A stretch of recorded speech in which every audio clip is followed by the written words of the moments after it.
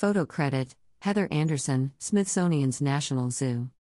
For the first time, birdhouse keepers at Smithsonian's National Zoo and Conservation Biology Institute in Washington, D.C., are celebrating the hatching of 2 critically endangered blue-billed curassows. The 2 female chicks are being cared for off exhibit. The first chick, named Aluna, hatched August 5th. Her sister Lulo hatched August 28th. Aluna is the first offspring for 6-year-old mother, Jackie. The 16-year-old father, JB, previously sired chicks at another institution. Keepers report that the sisters are thriving and describe them as confident and curious. Jackie and JB arrived at the zoo in 2016 and 2019, respectively, following a breeding recommendation from the Association of Zoos and Aquarium Species Survival Plan, SSP. The SSP manager chooses which animals to breed by considering their genetic compatibility, personality, health and temperament, among other factors. Jackie laid Aluna's egg July 6th and Lulo's egg July 27th. Typically, female curassows incubate their eggs for 29 to 31 days. However, Jackie did not show interest in incubating her eggs. Because of this, it was evident to the team that she would not accept or bond with her chicks. Animal care staff placed the eggs in an incubator. They obtained a blood sample from the eggs, and a DNA test conducted by the Zoo's Center for Conservation Genomics confirmed that the chicks were female. Currently, the North American blue-billed curassow population has a total of 73 birds, including Aluna and Lulo. There are more males than females, so female chicks are considered a crucial hatch for the population at this time.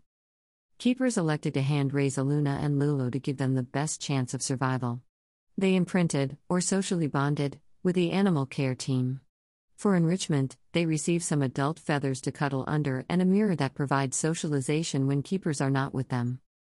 Every moment with these chicks has been a dream come true for me, said Heather Anderson, animal keeper.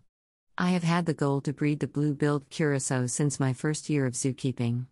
It was amazing to watch these precocial birds as their instinctual abilities to eat, perch and preen their feathers kicked in, all in the first day of life. For other bird species, those milestones could take weeks to achieve. Native to Colombia, blue-billed curassows are considered critically endangered by the International Union of Conservation of Nature. Scientists estimate between 1,000 and 2,500 remain in the wild. Historically, these birds live throughout northern Colombia.